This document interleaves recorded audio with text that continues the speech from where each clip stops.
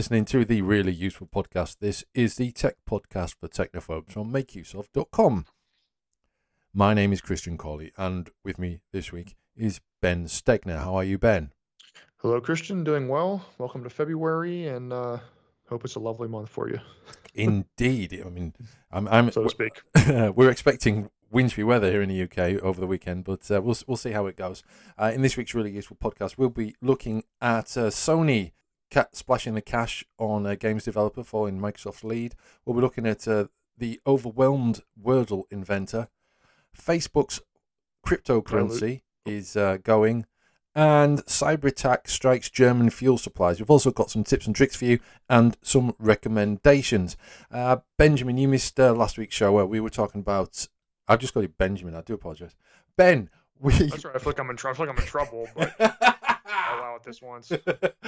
Anyway, so last week, Gavin and I discussed the Microsoft's purchase of Activision Blizzard, and I'm kind of the opinion that Sony will be like, whoa, you're not doing that, and referring everything to whatever monopolies commissions around the world that they could. They are not alone, though, Microsoft. The Sony have decided to buy Destiny developer Bungie, although for a lot less, for $3.6 billion. Yeah, it doesn't surprise me, I guess, that Sony fought back, so to speak, with something like that. It's kind of a funny, the obvious thing to point out is that, Bungie started with Microsoft making the early Halo games, and that was like the system seller for Xbox when it was new. And then to have them come over is pretty interesting. It kind of makes me think of the old, like in the last generation, like late PS3, early PS4 generation, when it was the cross-generation games, like the first Destiny launched with exclusive content on PS4, or when the Call of Duty games had their DLC first on Xbox 360. It kind of feels like that, like petty back and forth of how can we entice people to play on our platform, even though the game's on both, kind of thing. Yeah, no, definitely, I would agree with that. I wouldn't be surprised if Sony aren't short of cash, but they probably don't have as much money as Microsoft have to spend on buying other companies. I'm interested to see if they end up just spending a load of money on lots of smaller games developers and end up potentially with kind of a better value than buying Activision Blizzard. Yeah, there's so many different ways they could go with this. Well, there's two separate things I was thinking of. First of all, with this, I don't know exactly how big Bungie is, I'm afraid, but I don't know if it'll be, they keep Destiny 2 running for years and years, or if Destiny 3 is in the works, or what else they'll be working on. But also, yeah, there's a lot of like indie studios I can think of that really, I guess, either company could buy. But then I wonder, like, I think both of these companies have at least preliminarily said that those exclusive titles won't, or the titles made by the companies they bought won't be exclusive to their platform. Yeah. Because Xbox or Microsoft owning Activision could mean that, Overwatch 2 is a Xbox console exclusive, or the next Crash Bandicoot game or whatever. I feel like series like that have been exclusive to one system haven't been exclusive to one system for so long. It'd be weird to have that happen all of a sudden. I don't know. Yeah, with indie games, obviously an indie developer would be happy to get bought out, I think, and get a lot of money from that. But at the same time, then if their games are restricted to a smaller audience, they might not love that. So. Yeah, I received an email a couple of days ago about 2022's most anticipated games. And this is based on monthly worldwide average search volume. Can you guess what the most anticipated game of 2022 is? Probably either Pokemon Arceus or Arceus. I'll give you a clue. It came out in 2013. Came out in 2013? Yeah. Did Fortnite come out in 2013? No. Rocket League, that was later. It came out in 2013. Biggest game of this year. This shouldn't be hard. I can put you out of your misery. It shouldn't be this hard, but all right, give it to me. What is it? Okay. It is Grand Theft Auto 5. Oh, for PS5 and Xbox Series X. This is probably something to do with the fact that so few people have been able to get hold of a PS5, I'm guessing. But looking at this list, there's a hell of a lot of things on there. GTA Online, Gran Turismo, God of War, titles that are either sequels or revivals of older game franchises. in the most anticipated games list. Curiously, also in the most anticipated games list is the Steam Deck, which is not a game, it's a console. I'm hoping to be able to talk about that on the Really Useful podcast when it comes along in a few months' time.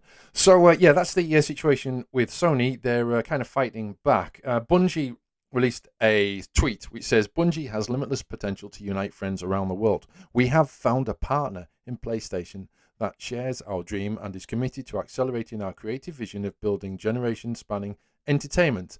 Our journey begins today, which was 2 days ago. On January 31st, they released that. So, we'll see how that goes. And still on the subject of games, but the mobile type that apparently everyone's playing except me. Ben, are you playing it? Oh, yeah, you haven't played it? Yeah, No. there's a YouTuber I like who's been mostly actually dormant on YouTube, but I still follow him on Twitter, and he was the first one where I saw the squares, and I was like, what the heck is that? Yeah. Usually when stuff is trendy, I just don't really like it, just for the sake that it's trendy, I guess. But I looked Yeah, it up. that's and me. I love it's logic and it's words, so two things I love. So yeah, I've been enjoying playing it every day. So the inventor of word game sensation Wordle has sold it for a 7-figure sum. He says that it has gotten bigger than I ever imagined. It's called Wordle. He's called Josh Wardle. I don't know how he came up with the name for the app. Can you explain it to? I don't understand what it is. Is it just a word? What do you do? Yeah, so basically, have you ever? I don't know if it's a game you had in the UK, but have you ever heard of the game Mastermind by chance? Mastermind is like lots of little pegs on a long board with holes in, isn't it?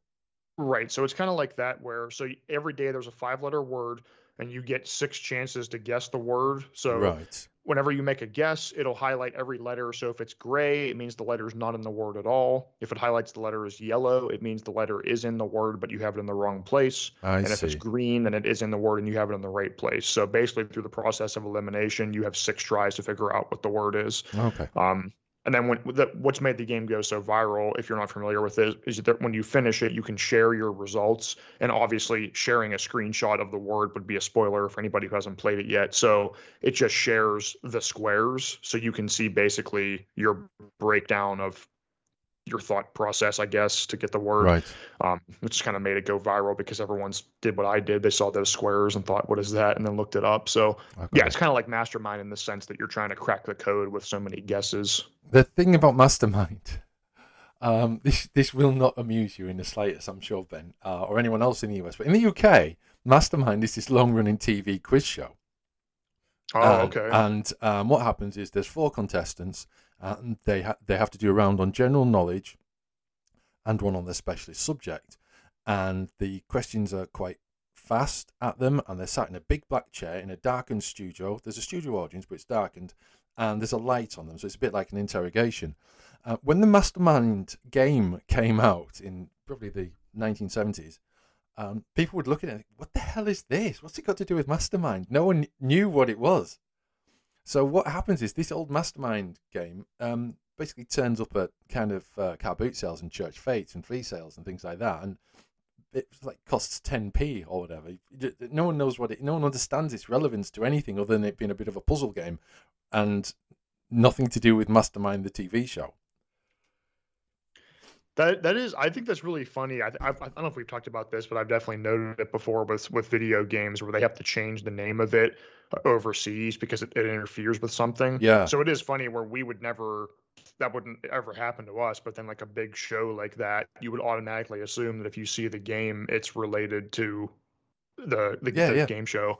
Yeah, that's funny. Yeah. That's like another example that just always comes to mind. So there's the game Star Fox 64. That was a sequel to the original Star Fox here. That was called Lilat Wars in Europe because I think there was a German company called Star Vox VOX, Right. and they were worried that it would be too close to the name, so they just changed it. Yeah. I love stuff like that. Yeah, well, in the UK, you know Top Cat? The cartoon character? Yeah. Yeah. In the UK, this is ridiculous. In the UK, it was renamed Boss Cat for TV listings, and when they announced it, it would because Top Cat's doing some sort of Officer Dibble in the next episode of Boss Cat. But the titles would say Top Cat, and the theme tune was the same theme tune. But it was renamed because there was a cat food called Top Cat, and it was on BBC TV. And the BBC, because it's paid for by the license fee, a monthly payment, they're not allowed to advertise commercial products on BBC.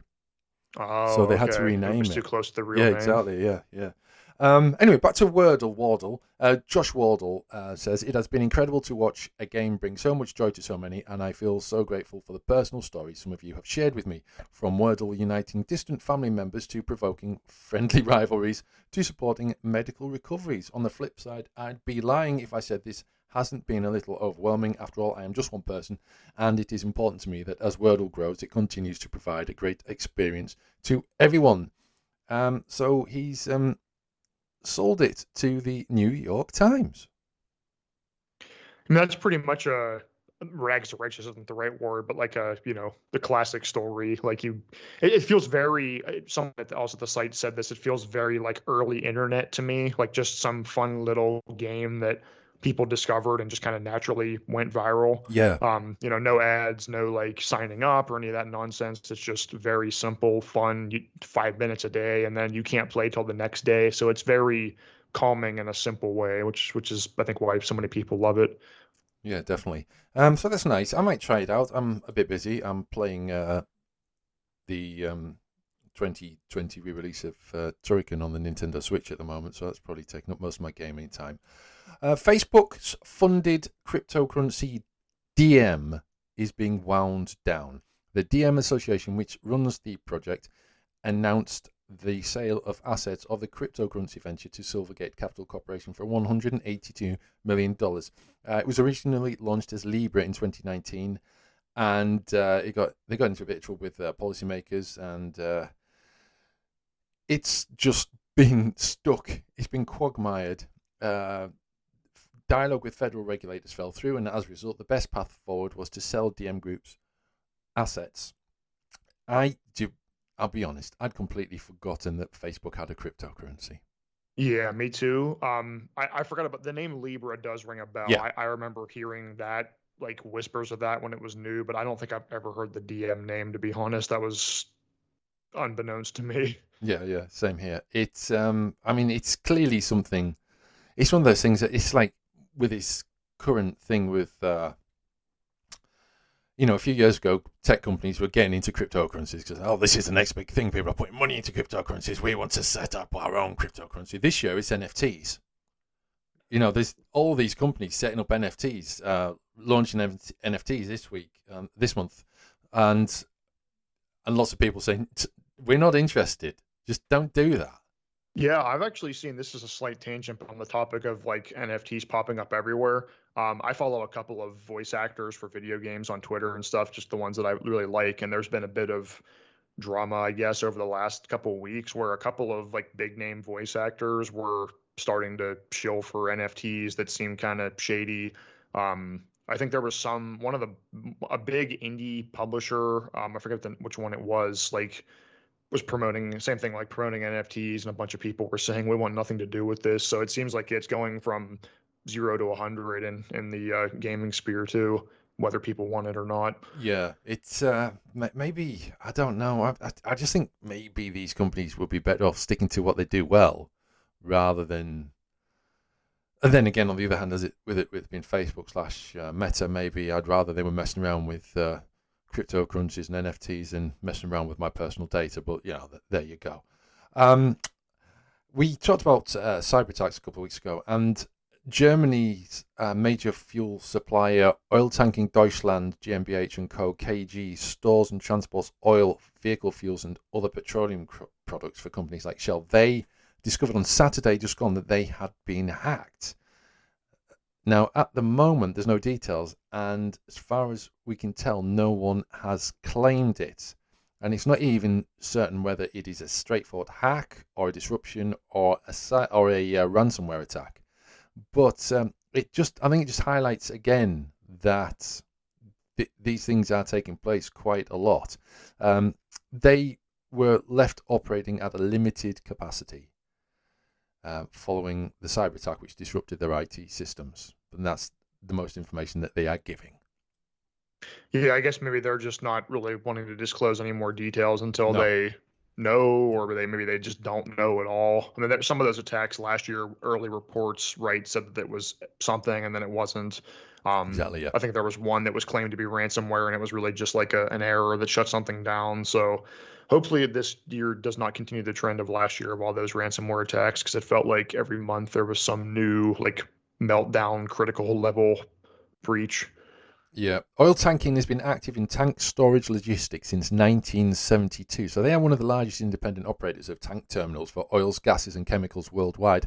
And looking at the photo of one of their installations, I'm put in mind of how similar it looks to the installations on my doorstep. And it's just made me realize how close I am to an industrial cyber attack potentially causing havoc. Best not to think about that too much, I guess. Yeah. Let's move on.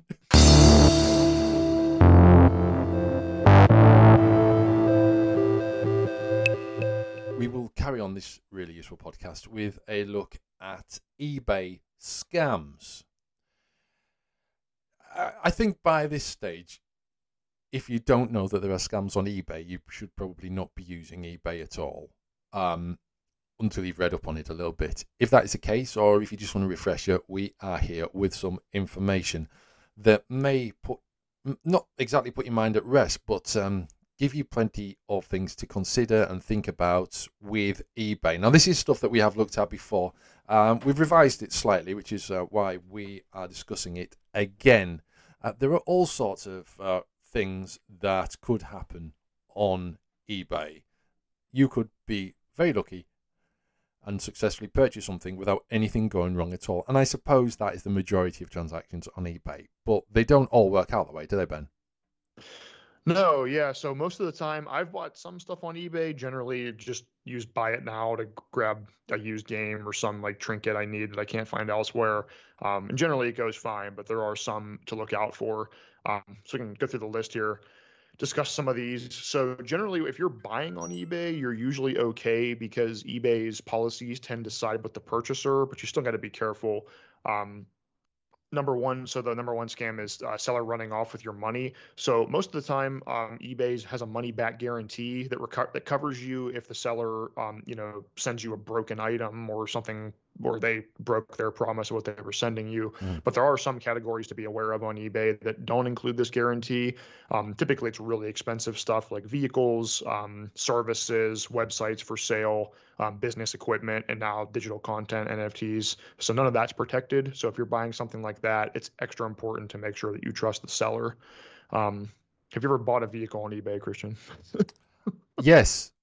Really? Yes, I have. Oh, okay. Back in 2011, my wife gave birth to twins, and we had a tiny little Nissan Micra, which is basically a two-door hatchback.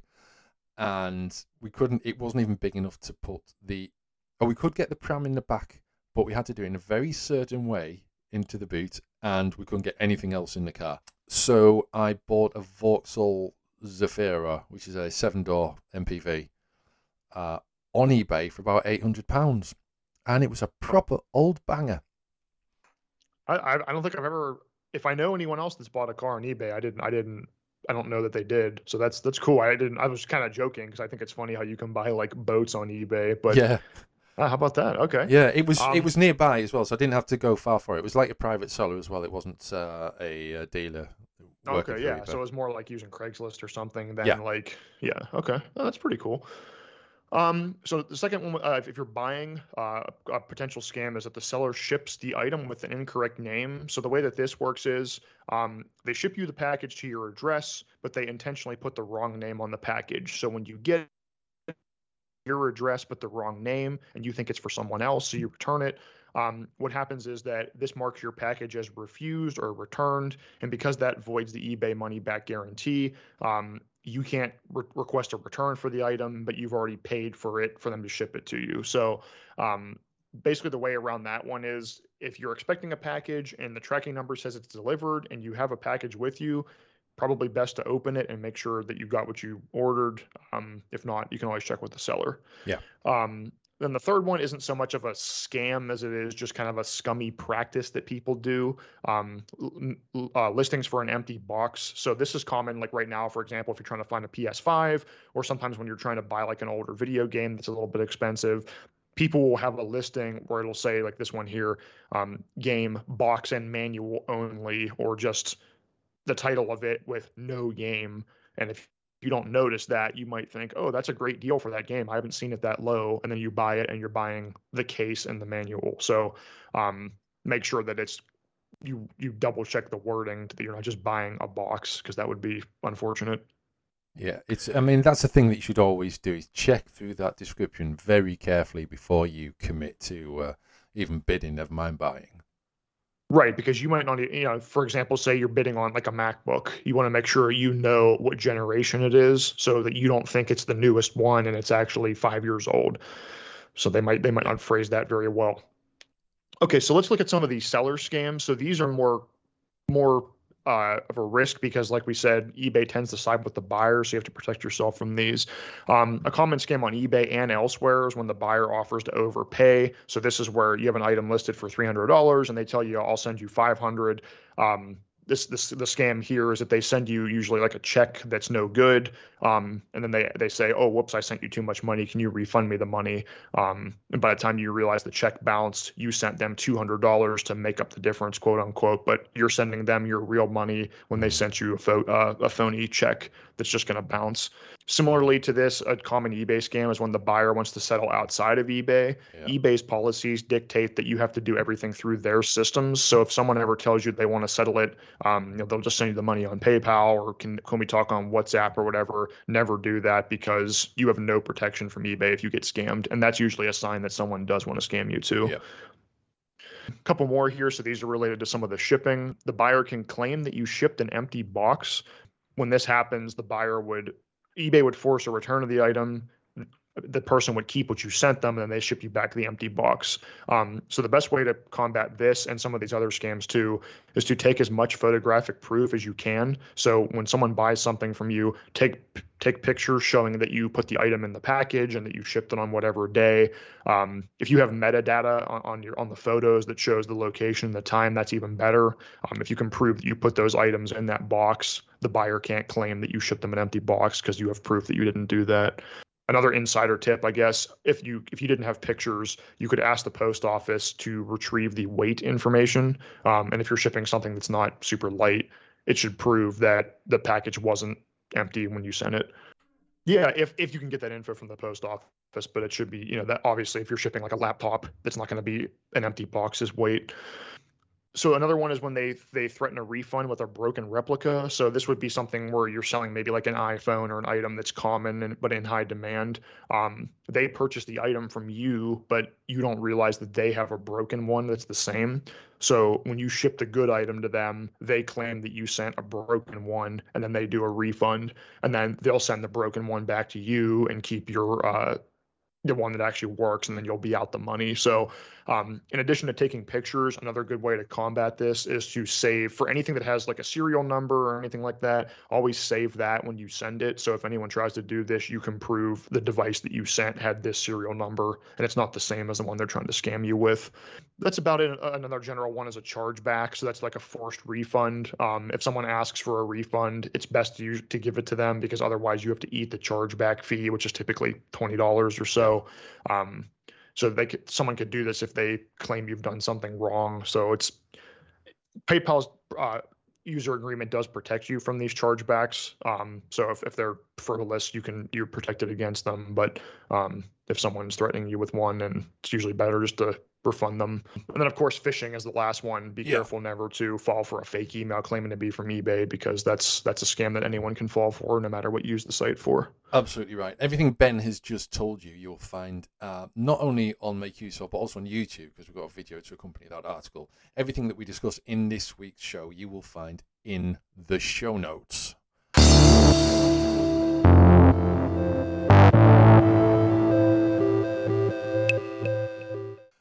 Let us move on to our recommendations for this week. We've both, this is a section of the show where we recall something that's happened in the past week related to the digital world that you may be interested in knowing a bit more about. And then you can either ignore us, laugh at us, or go off and do your own thing. It really doesn't matter because we can't hear you. Who's going first, myself or you, Ben? Oh, you go first. Okay, it's always me first on this feature. So last week I went out for a drive with my family to a nearby town called Whitby, which you may have heard of. It's in the northeast of England, North Yorkshire coast. It plays a significant part in the story of Bram Stoker's Dracula because it's where the ship runs aground and the chap from Transylvania escapes, even though he's assumed to be dead at this point. Obviously, he's not because he's a vampire. And so Whitby, vampire land? No, Whitby isn't too far from me. It's about 20 miles away. And the interesting thing about Whitby is that it's actually quite remote. Although it's well known, it's quite remote. It is an hour by road from all of the major roads in the UK. It's also an hour by train from the main railway stations in the UK, York and Middlesbrough/Darlington. It's an hour by train, it's an hour by road. So it is kind of remote. So I suppose I shouldn't have been that surprised by what I found. So we went there because it's a good place to get fish and chips. There are plenty of places you can get fish and chips, but this is a particularly good place. And walking along, heading back to the car, we just finished fish and chips, and I had a deep fried battered haddock if you're interested. And we passed an amusement arcade. Popped in. Kids had a bit of pocket money to spend on the 2-penny shovey machines. And then at the back, I saw it. Afterburner Climax. Arcade machine actually working. Afterburner Climax, I think, was released on the PlayStation 3 and the Xbox 360 in about 2008 or 9. But this is the first time I'd seen the actual arcade version of Afterburner Climax. And back in the day, a long, long time ago, like 30 years ago, 30 years ago, there was an original Afterburner arcade machine in my hometown. And this one of them would work, one of them was broken, and there'd be the stand-up one. And I hadn't played Afterburner for years, so I got on it. And I had my daughter film me playing Afterburner Climax, and I put about £2 in it, and I had an absolutely fantastic time. And now, obviously, you can't go out and play Afterburner Climax unless you're in Whitby, or happen to be visiting Whitby. But I think what my recommendation is, go out and find an old arcade machine. Is basically it.